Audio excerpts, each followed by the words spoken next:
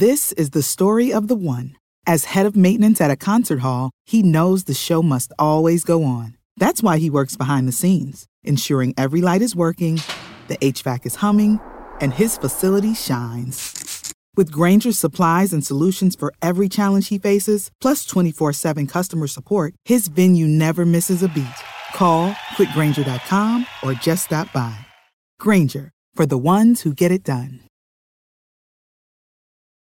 When you need mealtime inspiration, it's worth shopping Kroger, where you'll find over 30,000 mouth-watering choices that excite your inner foodie. And no matter what tasty choice you make, you'll enjoy our everyday low prices, plus extra ways to save, like digital coupons worth over $600 each week. You can also save up to $1 off per gallon at the pump with fuel points. More savings and more inspiring flavors make shopping Kroger worth it every time. Kroger, fresh for everyone. Fuel restrictions apply.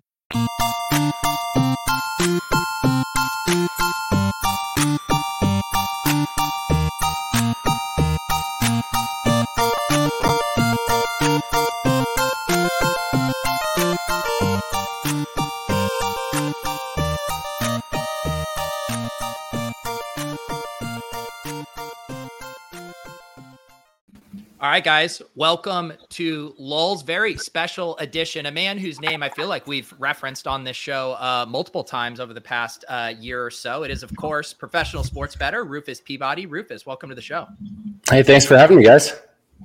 Yeah, no, we appreciate you coming on. Brian and I have been talking a lot about sports betting lately. A lot of times we'll, be spitballing ideas, how things could get better. And we would often say, I'm sure Rufus has pondered all of these questions many, many a times.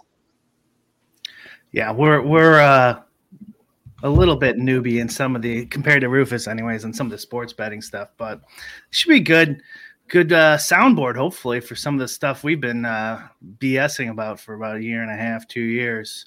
So what do you guys want to start with? Well, why don't I know your big thing. I of course saw the Peter Jennings hype video for joining Unabated. Why don't you tell people what's kind of going on with that, just to set the stage, because I don't know if I even fully understand what it is. So yeah, first of all, that video is amazing. Captain Jack produced that and put it together, and it was fantastic. And Peter's a close friend of mine. Obviously, you guys know him from the DFS community and everything. I've gotten to know him over the last, I guess, three or 4 years. And when he, I guess, I don't want to say became a free agent, but when he became a free agent, I've always wanted to work with him. And, I think he and I kind of share a lot in terms of sort of vision of sports betting content. He's obviously done a fantastic job in the DFS space, creating, fantasy labs, and he definitely fills a niche in our company that we were missing. Someone that's a little bit of a better, I don't want to say salesperson, but like someone who's legitimately like able to enthusiastically get an idea out there. And he's got amazing connections. He's I'm just really psyched to work with him. And I think we kind of share a vision in terms of what we sort of want to see happen in the space and sort of products we want to build. So he's a huge addition. We're couldn't be happier. Yeah, we call Peter Jennings the mayor because he's connected with everyone. He knows how to get things done. So yeah, that definitely seems like a great addition. And what is Unabated? It looks like it, you guys have tools, but then I also know, was it the Sports Betting Coalition? Like, have you been merging kind of some of these things under the Unabated umbrella? So Massey Peabody is actually under the Unabated umbrella. So the American, American Bettors Coalition. That's what I was. That was sort of an idea that I had and that Captain Jack had, and it never really came to fruition. The pandemic happened, and suddenly, it was going to be really hard to get funding. We also realized that we're not really good business people. And I mean, it would have been a nonprofit, but we would have been, over our heads. And it's still, consumer protection is still something I really, really am passionate about. But Unabated is Unabated is going to definitely have an element of that. Like, education is a huge part of it, but I would say it's a betting tools and education site. I'm really, really bad at the elevator pitch, and Captain Jack's really good at it. I generally just start rambling. But we're going to provide tools to sort of help you. I don't want to say be a better because I feel like Spanky's trademarked that, but to be a more intelligent better and to sort of guide you along that path to becoming a sharper better. And so we're not giving you answers as much as we're giving you the tools to sort of answer the questions that you have. And that's kind of the DNA of the site. And certainly we have some things that are more, I guess answers in a way. Like we have what we call sort of betting tools, which are we have an odds screen which I guess integrates with these betting tools. So you can say what's better, -3, -115, or a money line of -147. And just because that's something that I find really useful when I'm betting myself, because it's hard to have all that stuff memorized. But most of the stuff, we're going to be building a lot of products that are a lot more customizable going forward. A lot of the stuff on there reminds me of the old SBR forum calculator. You remember those? I don't know if you ever. Yeah, I remember those. Way back when. And they're like, I think they're so old, none of them are updated with modern data. Are you going to have, because it's when you say not going to give you the answers, it's kind of because in the DFS world, the sites kind of give you the answers, I guess, or at least people think they're getting the answers because they're getting projections and ownership projections. And it's like with that, it's like you could do a whole bunch of stuff. Is there not going to give you the answers? Is there going to be anything like that? So I mean, not picks, but are you going to be able to maybe build a simulator? Because I see you have a simulation on here, but maybe a little more flexible where you can put in player props or anything like that. You're going to build that out to make it more user friendly? So someone like me could put my stuff in there and then run it. Exactly. I mean, so the first thing built was this NFL simulator, which basically simulates the full NFL season, or I guess from whatever point we are at the season onwards. And you can put in your own power ratings or use a lot of sort of publicly available canned rating systems we had in there. And that, I think the strength of that was it really accounted for dynamic uncertainty well. You could customize quarterback injury probability, all this other stuff to sort of really be able to account for the sources of variance and how a team is going to end up. And just sort of the range of outcomes. But we also built a NFL prop simulator. So you could put in your projections. You could say, I have a wide receiver projected for 6.7 receptions, 83.2 receiving yards. What does that distribution look like? And so that was for sort of a standard, receiver. I can't do the math in my head on what that yards per catch is, but it's simulating at a reception level and, based off of a wide receiver that is at that, in that range. Obviously there's a difference between you could have two players with the same yards per reception projection, but very different, route trees and, variance in that. So down the line, we're going to sort of integrate that with projections and more player specific stuff. We're working on something for the NBA for that as well. So yes, that's exactly what we're planning on doing, having very customizable things where you can bring your own projections in and just help you better, do these, I guess, build products that make it easier for you to quantify, all these things that you sort of need to, if you're playing DFS or betting on props or just, betting sports in general, I guess. How do you, because I do think for sports betting, obviously tools make so much sense and can really make the user experience, whether with line shopping and all of the things you're describing to make people sharper sports bettors. How do you think about where sports betting content fits into that? Because that's a thing Brian and I talk about a lot, how hard it is to do good sports betting content that isn't just selling picks. I mean, Brian and I kind of refer to the show as almost like a DFS or sports betting lifestyle show. I'm guessing that's kind of how you would describe Bet the Process, which is a great show. But how do you think about, how do you do this content well? It's really hard. I mean, I completely agree that it's hard to figure out what sports betting content is that can be both valuable, but also, I don't want to say scalable, but also not picks, because everybody wants picks, but at the same time, picks, you give them out. If they're good, they lose their value. It's to me, it's not that interesting. I don't enjoy giving out picks anyway. So it's tough. I think educational thing is a big part of it. I think we're going to have a lot of data-driven articles. We have an awesome stable of writers that are starting to produce content around different sports, like a lot of things in sort of how to build models.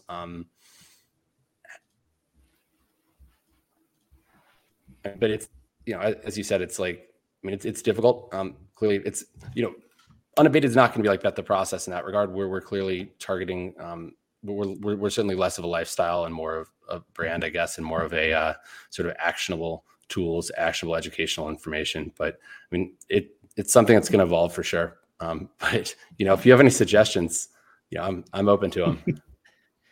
I think for NBA, you could do something fun, because NBA, the information is changing so fast. It would be kind of cool to have a professional sports bettor live on stream an hour before the game, once a week or something. I don't know if that's giving away too much edge for that guy, but that would be fun. Like, okay, I know this is where the minutes are going to go here, et cetera, something like that, where you're not giving out picks really, you're not hand holding, but it could be a nice hour of fun. And that's the DFS worlds. That's their highest views, I think. Pete, correct me if I'm wrong, is those live before locks. They can get up to, 3,000 live concurrence and stuff like that. And even NBA pre-lock shows, you could kind of go over, you could kind of make that a little bit fun too, because there's a lot of question marks in what's going to happen. A PGA show could be fun. I think a PGA show could be fun, especially for you, Rufus. But I mean, like I said, we've been talking about this for 2 years. Like it's pretty boring. It's, what I mean? It's like, oh, here's how you price a prop. It's like, wow, That's not fun content. This is what my model says. See, I think DFS content is far more interesting. And I mean, just because of the game theoretic aspect, you don't have that in regular sports betting. And so I think that's why you can have projections, and yet you're still not giving the answer in a way. Different people can utilize them in different ways. And you can create all sorts of narratives, the whole ownership projections. I mean, I think DFS is far, far more fascinating in terms of, from a content perspective.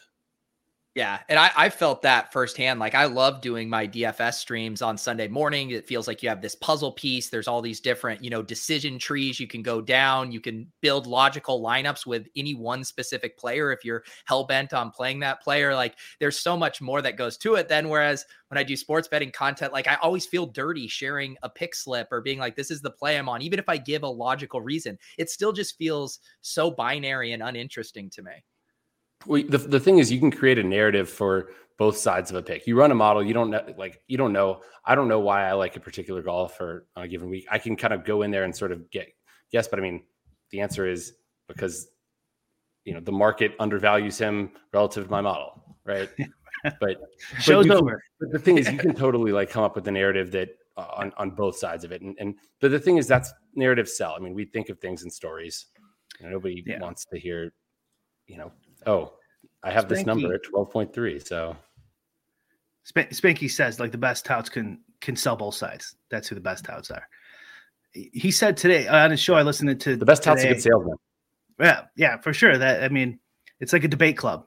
Like, you can argue both sides of the debate, and then that means you're the best debater. But Spanky said on his show today, he had the BetMGM CEO or whatever, the sportsbook CEO on his show. It probably came out a couple days ago, but I just listened to it. And what Pete just said, like, what he feels dirty giving out picks. Like, I have a whole different take on gambling than what I hear out of a lot of people. Everyone, like, has this throat clear of, like, gambling addiction is something really big and we have to worry about. You can't give out picks because people are stupid and stuff like that. And, like, in my view, I just think gambling's entertainment. And you don't expect money when you go to make money when you go see a movie, and it might suck. You might lose and hate it. And you lost your $20 or $50 if you have a date and drinks and stuff like that. And so value subjective, and a whole bunch of people are into a whole bunch of weird things, and that's none of my business. So, like, if you want to give out picks, like we've talked about on this show, sometimes you bet the opposite of the guy because he sucks, or you're betting with your buddies. Like, I have a chat group with my friends, my brother, when we have all these horrible picks, right? Like, I'm a professional gambler and I do stupid picks, once a week. It's not for much, right? That just outside of anything that I can handle, like even sides and totals where I know I'm a dog, but it's fun if you're hanging out and having a few beers and stuff like that. And there's nothing wrong with that. And so like the guilt people feel, I would push back on that. And like, and if you're going to do content on it, like, I wouldn't feel so guilty. And the gambling addiction numbers are a lot lower if you look into the data than most people think. And we've did a show on it once. They're like comparable to like kleptomania rates and stuff like that. And we don't like shut down, right? You know, like the Macy's isn't like, oh, we got to really concern ourselves with the kleptomaniacs. You know what I mean? Like, I don't know if we should advertise on the Super Bowl. Like, no, they don't give a shit. Right. And the rate, and it depends on how you define these things. Like Drico in our Discord had a study a couple days ago where in Ireland, you know, where he's from, there was like 12,000. They diagnosed 12,000 severe sports betting gambleholics, and it was like 0.1% of the population or something like that. It's like very small, and that was that's much lower than most of the studies I see. But it's even the highest ones are still pretty low compared to a lot of problems people have in society. If you talk about, you know, eating and, you know, and all sorts of different things. And so like, I just don't really like going down that road. Like, I feel like it's used against us in terms of regulation and making it illegal and holding us down than it is actually helping people. I've worked in politics, you know, for a few years. And I know for a fact, like a lot of times when they use these things, it's from the lobbyists, the casinos, or somebody else who's trying to shut down poker or DFS. They use it when it's in their benefit and to keep out competition. And it really has nothing to do with helping people. So like perpetuating that is just, I don't think it's very helpful from our side. I know that was a long rant, but I don't know if you have any thoughts on it. I'd love to hear it.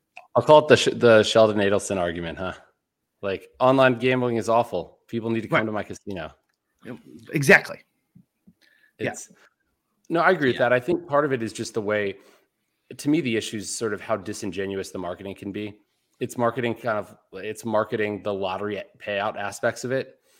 And, you know, in reality, like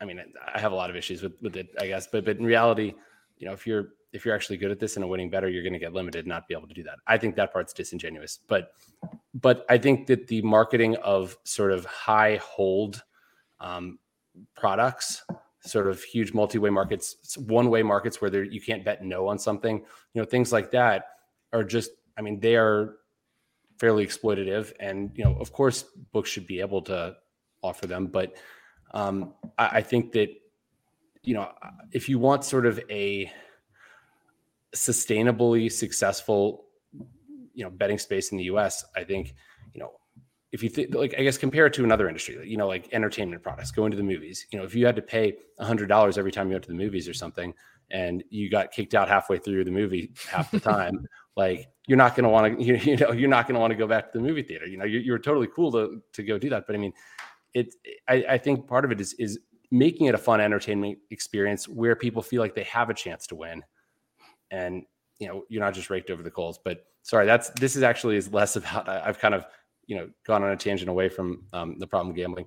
I don't know how you define problem gambler exactly. I think that there are, you know, the issue to me, and I know, you know, like in Nevada, like having been a bettor in Nevada for many years, you know, before legalization elsewhere, you know, you can only deposit in sports books physically with cash, which is very difficult. But at the same time, you know, if you can deposit with a credit card, max out a credit card, I mean, I think it just essentially puts the whole thing on steroids and makes it possible to have to lose a lot of money that you don't actually even have for certain people. And so, I mean, I think that's an issue. But at the same time, for me, like, you know, selfishly, all the sort of the KYC AML stuff is sort of an annoyance. And like, as someone that is betting larger amounts of money and wants to be able to move money pretty easily, it's more difficult. So, I mean, yeah, it'll be interesting to see how it plays out, though. But I mean, I do agree that I do agree that casinos do use that as a guise for sure, for other things to try to limit competition, among other things. Yeah. You don't think someone with a gambling addiction is going to get away around KYC, right? Like, this is a worldwide market. Like, we have a professional sports bettor in front of us and it's been illegal to bet in most of your adult life in the whole country. You know what I mean? Besides Vegas. So like, it's clearly you can get around it, especially with online and these gambling studies that are done too. They're done in countries that have had legal gambling forever, essentially. Right. So it's not just the example of Vegas is not, you know, a singular example that we have to like just look at. And I was thinking you were going to say in Vegas, like you just see all these gambling, like maybe you see a lot more gambling addiction too. And it's like, yeah, well, I guess if you go to a bar, you can probably see a lot more alcoholics too. It's kind of like a bias, a survivorship bias or whatever the outcome in that model. And I'm trying to go back to like your first point too, was I had something to say because you went before the gambling addiction. What was your comment on? Oh, the way sports books are marketing. Yeah. So you could also have you could hold these two thoughts and not be contradictory, right? You could say like, I don't think they should market that way. I don't think they should limit, but also gambling is entertainment, value subjective. And I'm not going to use our enemies' talking points every day in my show and on my website. And even though I know it's a problem and I feel bad for those 12,000 people in Ireland, and as I feel bad for the kleptomaniacs who go to jail or whatever, like I'm not going to use my enemies' talking points to hurt, you know, what I do and what I value and what I find fun. But the limiting thing, you made the example of the movie theater. Okay, if let's say the movie theater started doing that, kicking people out halfway through the show, what would happen to those movie theaters? They would go under instantly, right? I mean, they would be seriously, like in a month, they would be gone. There's a reason sports books don't go under. And it's because their involvement with the government and limiting competition and using these talking points. It's because booking bets is really easy. I mean, doing it really well is difficult, I guess. It's one of those things where the first 90% of it is really easy. The last 10% is harder, getting that 10% right. But there's a reason. I've known a lot of dumb bookies in my life. Yeah. Well, on that note, Historical Anomalies in the chat, he's coming. He wants the alpha. He says, since you've worked on both sides, setting the lines and doing the betting, is there any secret alpha that the books would rather the general public does not know? Or is that 10% you're describing? Is it sometimes the things the books don't know themselves? So I've not, like, when I was at LVSC, I was doing some statistical analysis and stuff, but I wasn't directly setting lines. So I know people on the other side of the counter and everything. I have good relationships, but I've never actually seen, exactly how it works on a day-to-day basis. So, I don't think there's any sort of secrets there. I mean, I think it's, all these books have their own algorithms trying to figure out who's sharp and who's not, and how much to move lines based on certain people's action. It's not rocket science. It's just like I'm handicapping a game, they're handicapping the handicappers. That is a good name for a sportsbook podcast, though. It's not Alpha, rocket science. The secret alpha, seeking alpha. It's not anything like that. I mean, that's every single spaces at the top of my Twitter feed is some NFT alpha spaces. So everyone wants alpha these days, Rufus. Yeah. Are you? I did a podcast with David Manick last week, and we talked about, like, if we were going to join any company, it would have to have some sort of crypto element in it, one way or another. Like whether they payment processing in crypto, some sort of NFT thing for fun. Are you guys? I know you're into crypto. Are you into NFTs? Are you guys thinking of doing any of that stuff? So Peter actually has Lucky Trader, which is doing great in the NFT space. I don't want to say never. I don't know. I mean, that it's certainly, NFTs are not my bread and butter. As someone who's been in the gambling space for a while, obviously I deal with crypto just for functional reasons. I mean, it's just practically useful. I do invest in crypto as well, but I'm not an NFT investor really. And so it's sort of I'm out of my element talking about it. I'm curious though, if you have thoughts, like you said, Bitcoin being functional for you as a sports bettor. I mean, that was my first experience with it too. Was just trying to get it on and off offshore accounts. And I was like, oh, this actually makes things easy. And I do think it's especially relevant right now with just what's going on in Canada and kind of the overreach with stuff. I mean, with this kind of idea of a freedom to transact as it pertains to you being a sports bettor, is that something you think about or want to protect against in case, things in the States ever got, bad and it was harder for you to move your money around? Oh, for sure. I mean, I think it was like in 2010, one of my business partners got a check from an offshore sports book, and it went through some company in Canada. And so it didn't even say like, it came from, I don't even remember what sports book it was.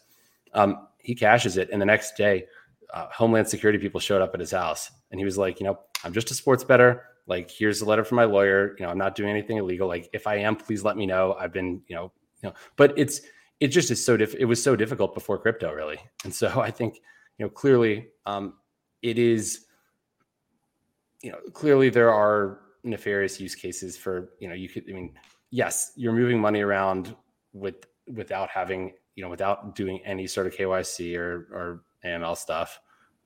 But, it's just easier, right? It's the same reason that I don't keep, like, if I have cash that I need to use, rather than putting it all like in my bank and going and withdrawing it when I need it. For example, for betting on the Super Bowl in Vegas, like I had, hundreds of thousands of dollars that I needed to bet, or that I wanted to bet and did bet. And, it's a lot easier to put it like in a safe deposit box or something like that. Because if I've gone to the bank before and been like, I want to withdraw 150,000. And they're like, okay, we can get that to you in 2 weeks. And I'm just like, I kind of need it now. So it's just, and I think that's why, obviously this isn't my specialty, like the crypto stuff, but I think that's why it's so necessary though. And right, why traditional financial institutions are hopefully going to change the way they operate.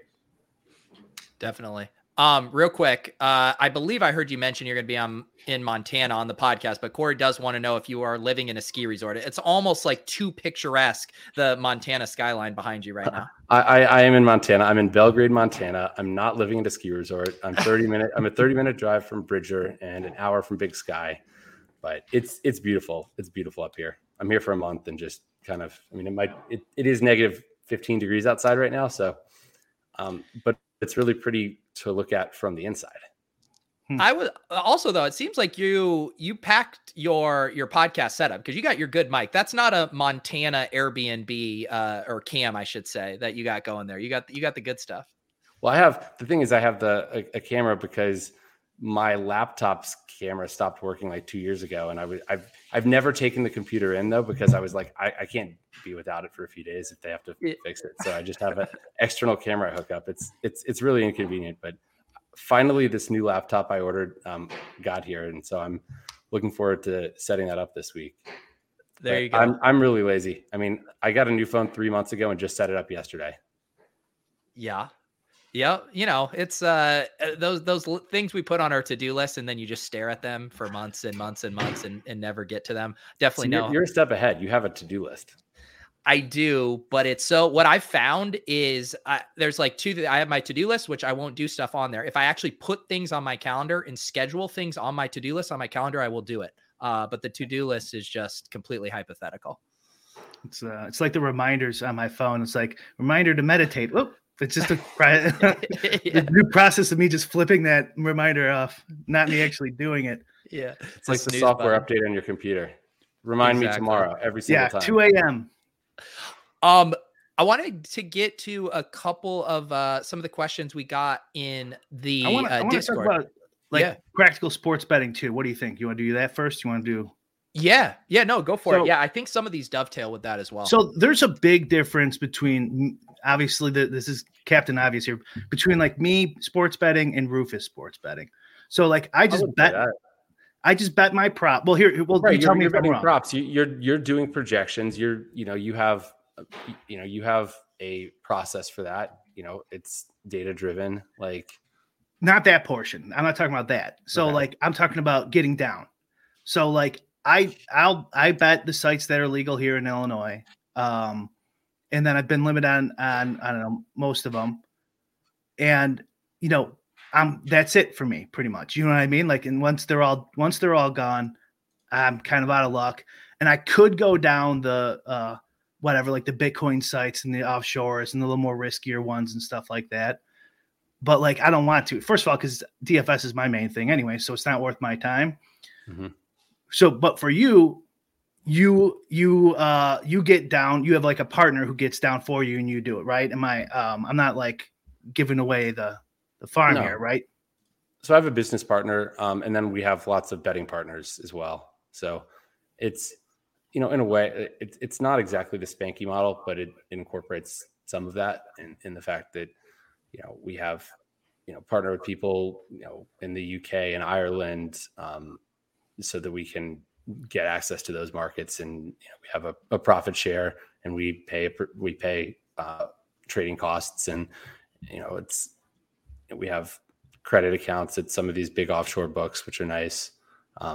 It's kind of just it's always changing. It really is. It's now we have betting partners in US states as well, but I don't do as much with the sort of the paperhead stuff, but that's just how it is right now. It's easier, but I don't know. It's constantly evolving. So I'm thinking about like your average bettor, your unabated subscriber. Like, okay, they're going to come into it below, let's just say it below my level. So they're going to have to learn how to do some projections at least, or something. They're going to have to learn how to price. They're going to, and then they're going to get to that level. Then they're going to get some money down. Then they're probably going to get limited. Then what? Get more outs. I don't know. I mean, right. Cause isn't that like where the divide between us, besides you could do sides and totals, and I can't come close to that, but like, is that big? You know what I mean? I'm actually, where's my camera here? It's huge, because I don't want to get that. Like, is there a space for, like, I've thought I had some ideas off stream where like guys can get together and get, maybe start their own little syndicate, right? And getting outs from people. Maybe you could use a DAO. We've had a show on this. I know you're not totally into NFTs and that type of stuff, but maybe like you could even fundraise for yourself through a DAO or something like that. I'm just spitballing here, but like there is something, you got to do something, like if you want to keep betting. I had this idea for sort of what I call the Spanky exchange, where you get whales, people that can bet big in these legal sports books. They can sort of sharp to work with, and sharp can play, and they figure out their own. I mean, their own arrangement and everything. But I mean, I just thought the idea of, I guess, having a marketplace for that, that's not something I'm planning on actually. This is the story of the one. As head of maintenance at a concert hall, he knows the show must always go on. That's why he works behind the scenes, ensuring every light is working, the HVAC is humming, and his facility shines. With Grainger's supplies and solutions for every challenge he faces, plus 24/7 customer support, his venue never misses a beat. Call quickgrainger.com or just stop by. Grainger, for the ones who get it done. When you need mealtime inspiration, it's worth shopping Kroger, where you'll find over 30,000 mouth-watering choices that excite your inner foodie. And no matter what tasty choice you make, you'll enjoy our everyday low prices, plus extra ways to save, like digital coupons worth over $600 each week. You can also save up to $1 off per gallon at the pump with fuel points. More savings and more inspiring flavors make shopping Kroger worth it every time. Kroger, fresh for everyone. Fuel restrictions apply. Building right now, but I do think that the real reason to get betting partners is about scaling. It's about being able to bet more than I would be able to otherwise. I mean, I think if I was betting small, it would just be about having a few good outs that, so I can price shop. There are solid ones, like Bet Online, Bookmaker. I mean, if you're not in the US, Pinnacle. There's some other ones as well. Like, I mean, I think as long as you're not doing anything shady, there's plenty of offshore sites that you can bet at until they limit you. And I think there's ways to not get limited. I think that's part of the art.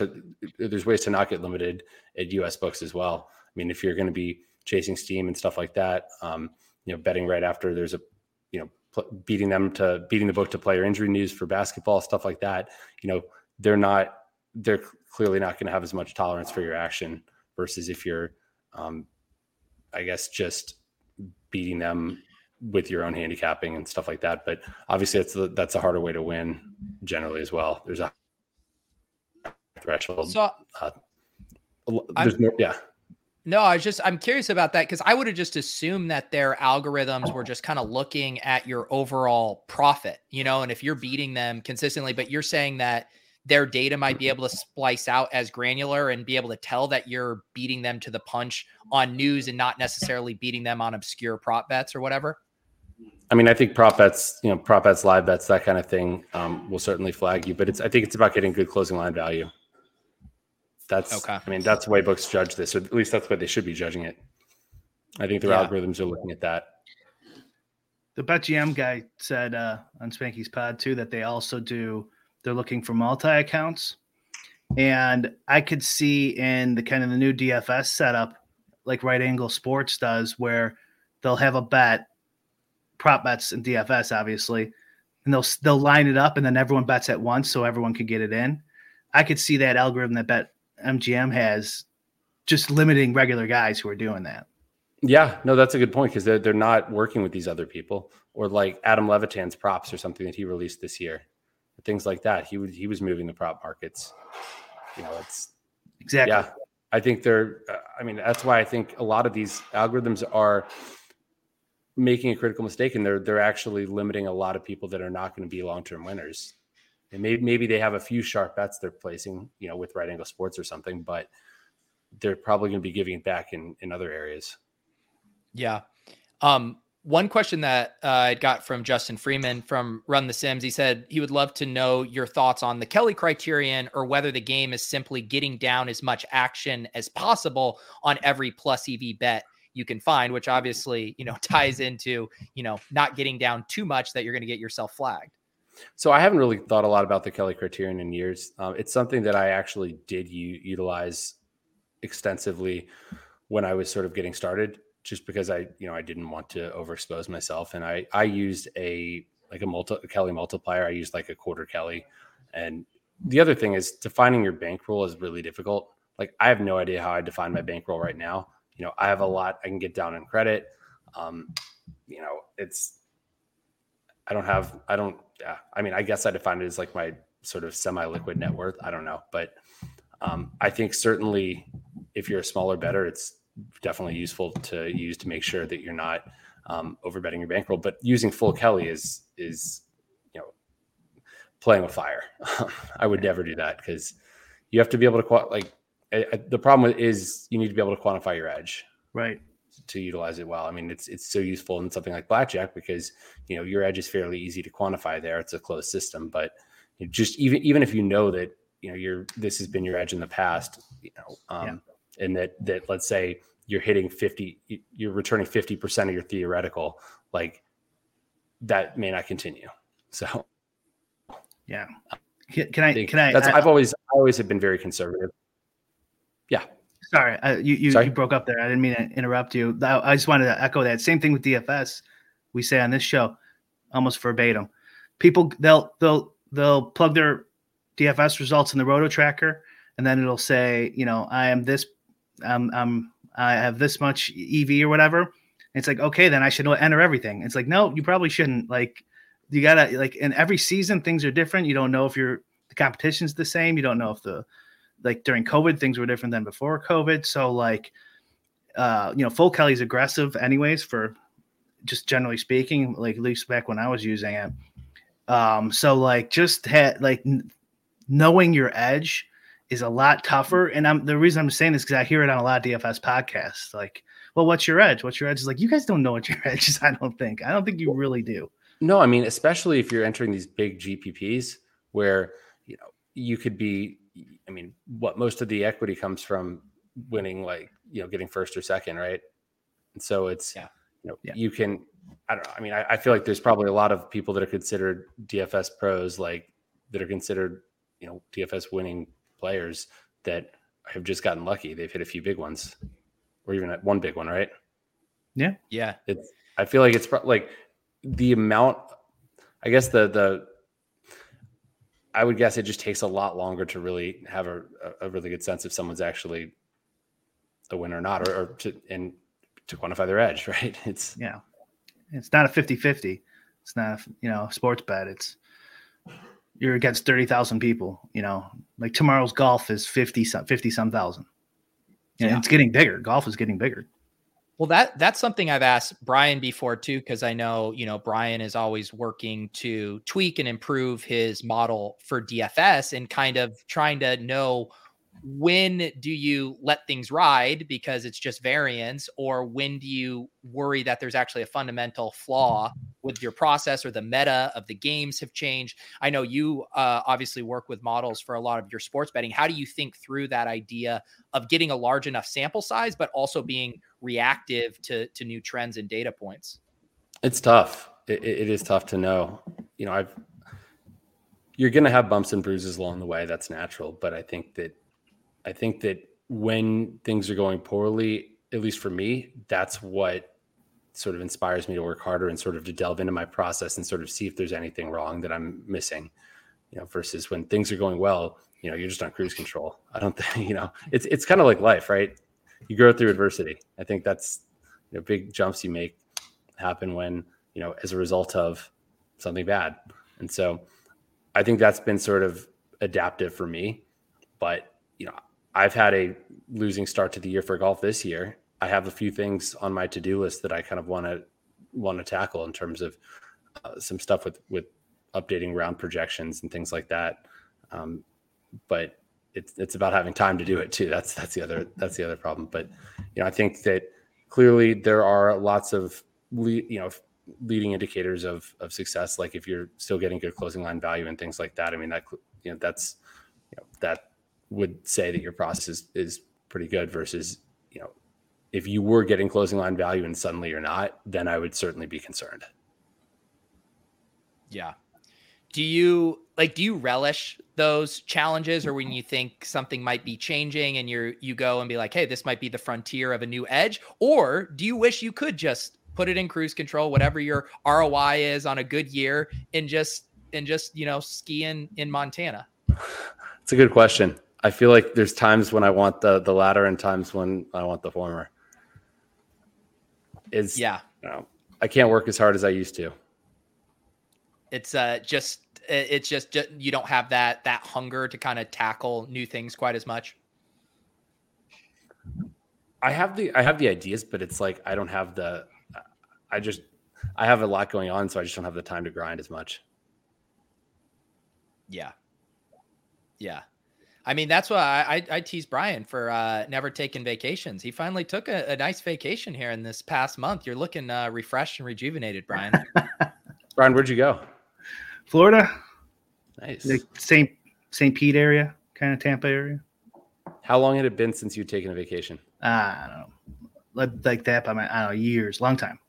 I didn't take a vacation probably from 2009 through 2019. I think Burning Man 2019 was the first vacation I took in 10 years, and it was incredibly refreshing, restorative, and I came back motivated. Nice. I came back hungover.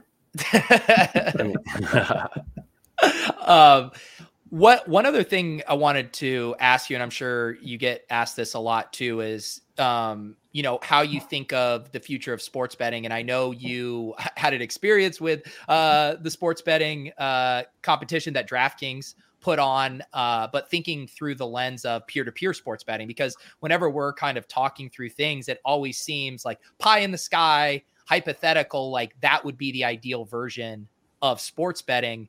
Do you think that will ever become a reality, or as you experienced, are there just too many kind of structural flaws to making that work? You're talking about the Sports Betting National Championship? That, and just peer-to-peer sports betting in general. I mean, I think it was a fantastic concept.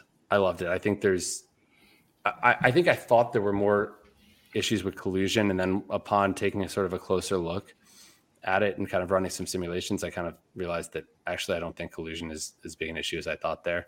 But I think, obviously, if that concept has a ton of promise, it just, they need to execute it well from a tech perspective. I clearly do think the future of sports betting, there's going to be a lot more peer-to-peer stuff. I'm excited for exchanges. I'm an advisor for Sporttrade. They're going to be launching in New Jersey, and it was just announced, I think today or yesterday, a few other states they're going to be launching in later this year and early next year. So I'm hopeful for that because, from my perspective, it allows me to get down more money in a way that's sort of like pseudo anonymous, where I'm not, I'm not going to leave the same sort of imprint in the market. And it also allows me to seed markets and to sort of scale things in a way, assuming there's liquidity there. So, to me, it just makes too much economic sense for it not to happen. But there are people that believe it, that do not believe exchanges and sort of the peer-to-peer thing will be the future. We'll see, right? I mean, do you get would you like to live in a world where there's a sports betting equivalent to, Levitan will post his head-to-heads, and because he's Adam Levitan, people want to play him and they'll scoop his head-to-heads, and they're not working as hard. They don't know the cash game stuff as well as he does, and he's getting it in good. I mean, do you wish there was a sports betting equivalent of that where people could scoop your action, your lines? I've never thought about it like that. I don't know why anybody would want to. Well, I mean, I shouldn't say that, but I mean, I think that, I'd be wanting to play the worst people possible, right? Yeah. I wouldn't want to go up subjective. Levitan and anything fantasy related. Yeah. No, I'm just trying to think how that would look for the peer-to-peer stuff. Cause you were mentioning you would have to probably be more anonymous, but the Levitan thing's an interesting example where it's like people know he's really good. And yet, because it's fun for them, almost on an entertainment factor, they want to play against him so they can show their head-to-head versus Adam. So I think games like Calcutta's, I think having more of these sort of creative, different games, not just regular sports betting, but we've done these Calcutta's and I've gotten destroyed in them last year in golf, but for Bet the Process. And I think those types of things are just really fun. It blends, sports betting, game theory, and so I think you'll see more of those types of things, just sort of different games, and I'm sure there'll be things out there that I haven't thought of, and that it'll be fun to sort of evaluate. Yeah, that's why we need competition, is because the things we can't think of will pop up and come from that. If you remember the old Full Tilt poker site. When a pro, even good ones, Phil Ivey would have to play the lower limits, for marketing purposes. Mm-hmm. The line would fill, 200 deep to get on that table because everyone wants to play against Phil Ivey. So I think you'd be surprised if you started posting as Rufus Peabody on some exchange, you'd pick up some action just from people wanting to have fun. I'm no Phil Ivey though, so I think if some celebrity, it's of course you'd want to play with them for the story. What I know. Do you gamble when you're out on the golf course? Will you get down some good action there, or is that just more casual? More casual. I think the most I've ever won or lost in a round is a few $100. Okay. I'm not. Yeah. Are there? I don't know. Are there other? Are there places where you allow yourself to say gamble more high stakes, but in maybe a less positive EV way, or are you kind of dialed in where it's just so hard for you to get it in bad? When I'm with Jeff Ma in Vegas, I'll play craps with him. I don't play I don't push as hard as he does, but I'll say the Bet the Process Calcutta's for sports other than golf. I think, my EV is fairly neutral. I still think it's slightly positive, and I think my drafting strategy is positive EV for sure. But it's everybody going off basically the same information. It's just kind of fun. So yeah, clearly, I mean, I enjoy stuff like that still. Yeah. For people who don't know, I mean, I conceptually understand Calcutta's, but could you explain it to people just how those work? Because whenever I hear you guys talk about it, it does sound like lots of fun. Sure. It's simply put an auction draft where payouts are determined by some sort of structure you determine beforehand. It could be as simple as, you could have a Calcutta where the winner of a golf tournament or a game with, winner takes all, right? But you bid on all these different various entities, teams, players, whatever. And the payout is a percentage of the total pot. So you don't know what the pot is beforehand. There's no salary cap, no budget or anything like that. And so there's a lot of sort of game theory in the sort of auctioning process in terms of, how aggressively to bid early, middle, late. You have to, because the value you get is based on the prices that all the other entities go for, because that determines the total pot. So I I think it's fascinating. I had never done a Calcutta before last year, and now I'm like obsessed with them. Yeah, and it seems like the strategy can just change from Calcutta to Calcutta. Like, I feel like it would be hard to do Calcutta content, right? Like, how to even understand how you would go about being good at those, I have some theories. I believe there's a strictly dominant strategy, but okay. All right. Is that we're going to be able to find an article about that on Unabated? Maybe. I think I've said it before. I mean, own the first, unless you're undercapitalized, you need to own the first team. Like, it is, you will never, if you bid properly and you own the first team, the worst case scenario is going to be that you own the entire Calcutta and all your friends will hate you, but you'll have an EV of 0. Right. So it just ends right there. Yeah. Problem is, if everybody goes in with this strategy, then suddenly the Calcutta becomes worth $1 gazillion. And then, that's kind of what's happened with the prisoner's dilemma type of situation. Sorry. Prisoner's dilemma type of situation there. Yeah, a little bit. It does. I think there's some wrinkles you could throw into it as well if you wanted to sort of make it a little more strategic in terms of, like, if you bid on a team, if you win a team, you can't bid on the next team or something like that, right? So that would disincentivize it a little bit. But I think without a sort of salary cap or budget, certainly someone well capitalized is going to be an advantage. Kind of like a poker table, right? If you have a bigger chip stack, you can bully people around. All right. The chat is getting restless, Brian. Our first chat way back at 8:03 was, who's the golf plays this week? Mark just came in here, says PGA picks this week. They're sick of this high level sports betting talk. They do just want to know the answers to the test. Rufus, Brian and Rufus, do you guys have any takes on the Honda Classic here? I have my exposures up for tomorrow. Who are we heavy on? We're heavy on your guy. I'm nervous that Rufus is gonna be like, that's the worst bet ever. I got some decent amount of Ian Poulter. Ian Poulter. I forgot he was associated with my brand. Was it the Honda Classic a few years ago? Tommy Fleetwood. So I actually don't even know who I'm on. I'd have to ask my brother that. I can pull up a spreadsheet and see, but and betting is going to be different than DFS, obviously. Of course, salaries and ownership and all sorts of things. And I did do ownership this week. If you guys want it, it's free on my site, so have at it. Well, I mean, we do only have here a little less than 10 minutes, but as is tradition here, I figure why we have Rufus, we might as well just build a PGA lineup here for the people. Our last one, Brian, we actually had a sweat heading into Sunday on our last one. Yes, so I had the 11th best lineup according to Nelson Adcock going into Sunday, and I finished 505th. So that tells you how our Sunday went.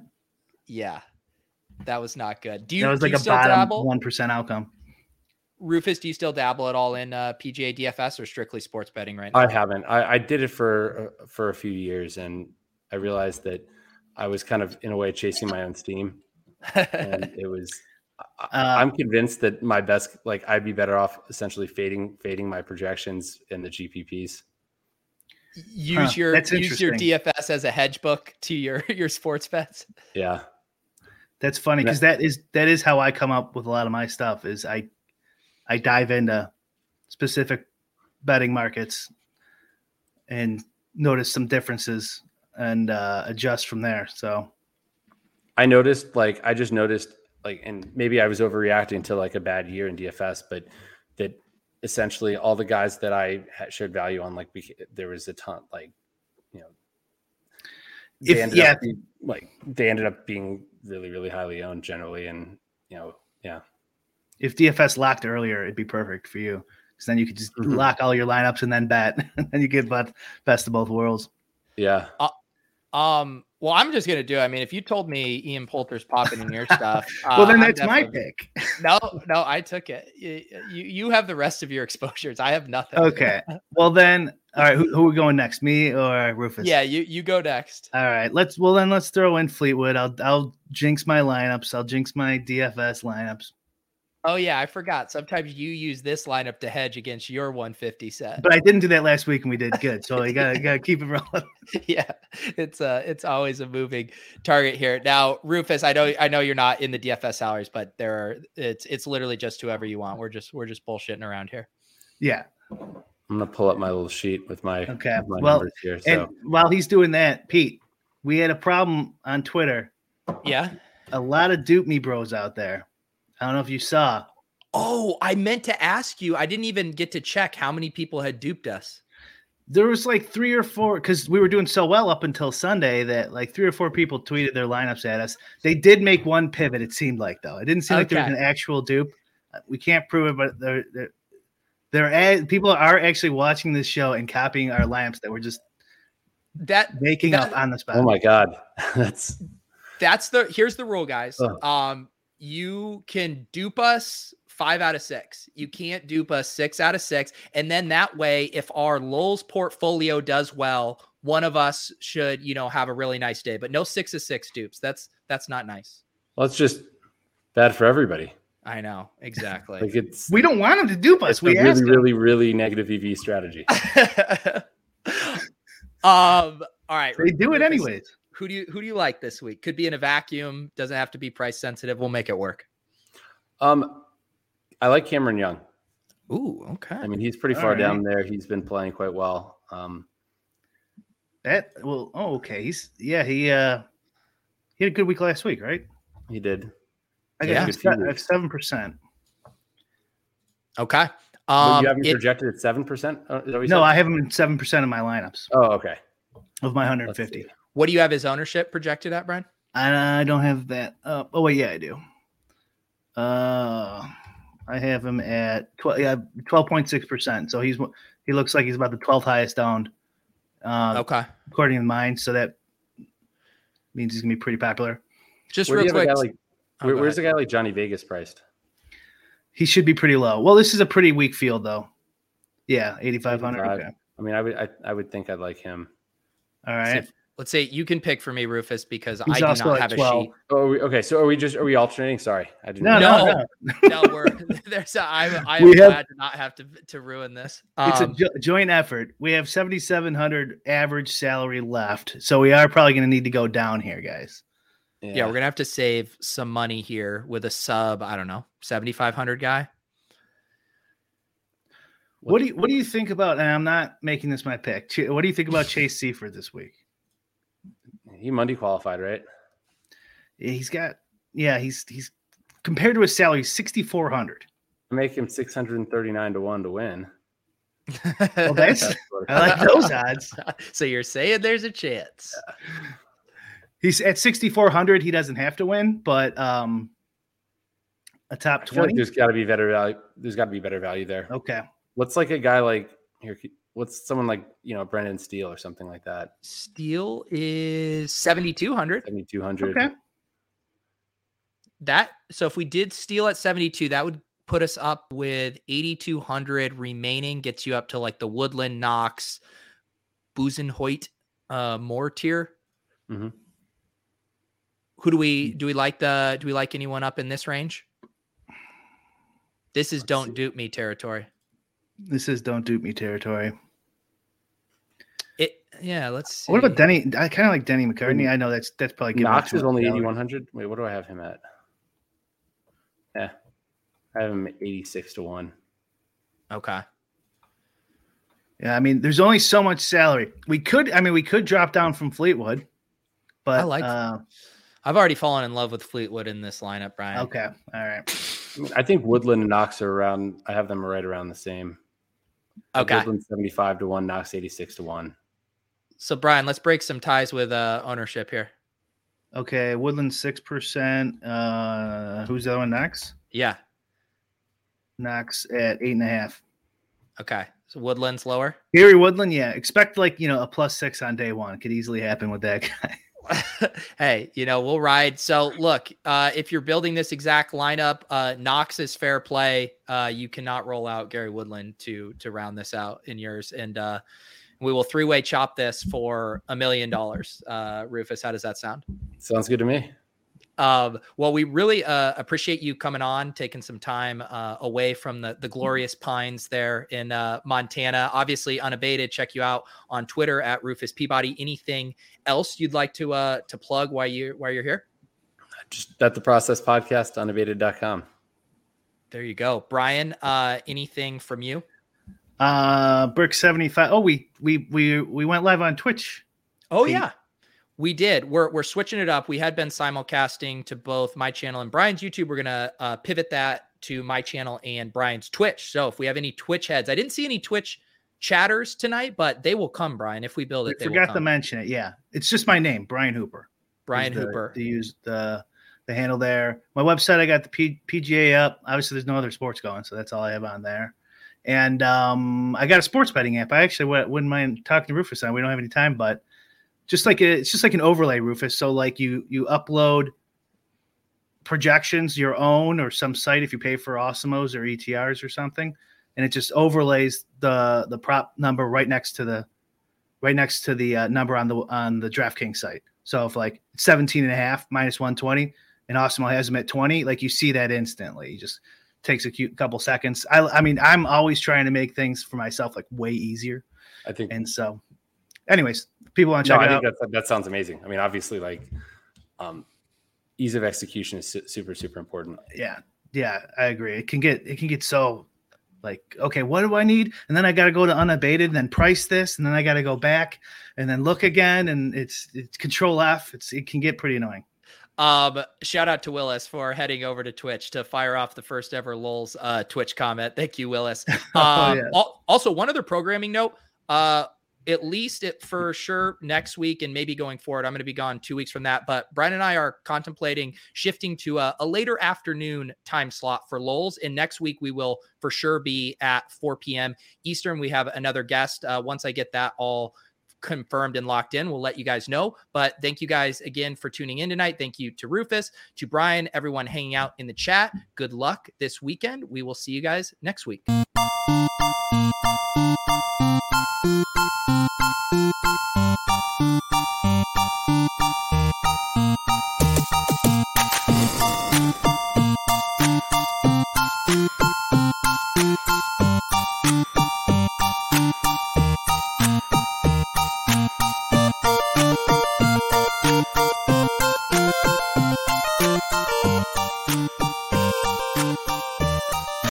This is the story of the one. As a maintenance engineer, he hears things differently. To the untrained ear, everything on his shop floor might sound fine, but he can hear gears grinding or a belt slipping. So he steps in to fix the problem at hand before it gets out of hand. And he knows Grainger's got the right product he needs to get the job done, which is music to his ears. Call, click Grainger.com, or just stop by. Grainger, for the ones who get it done. When you need mealtime inspiration, it's worth shopping Kroger, where you'll find over 30,000 mouth-watering choices that excite your inner foodie. And no matter what tasty choice you make, you'll enjoy our everyday low prices, plus extra ways to save, like digital coupons worth over $600 each week. You can also save up to $1 off per gallon at the pump with fuel points. More savings and more inspiring flavors make shopping Kroger worth it every time. Kroger, fresh for everyone. Fuel restrictions apply.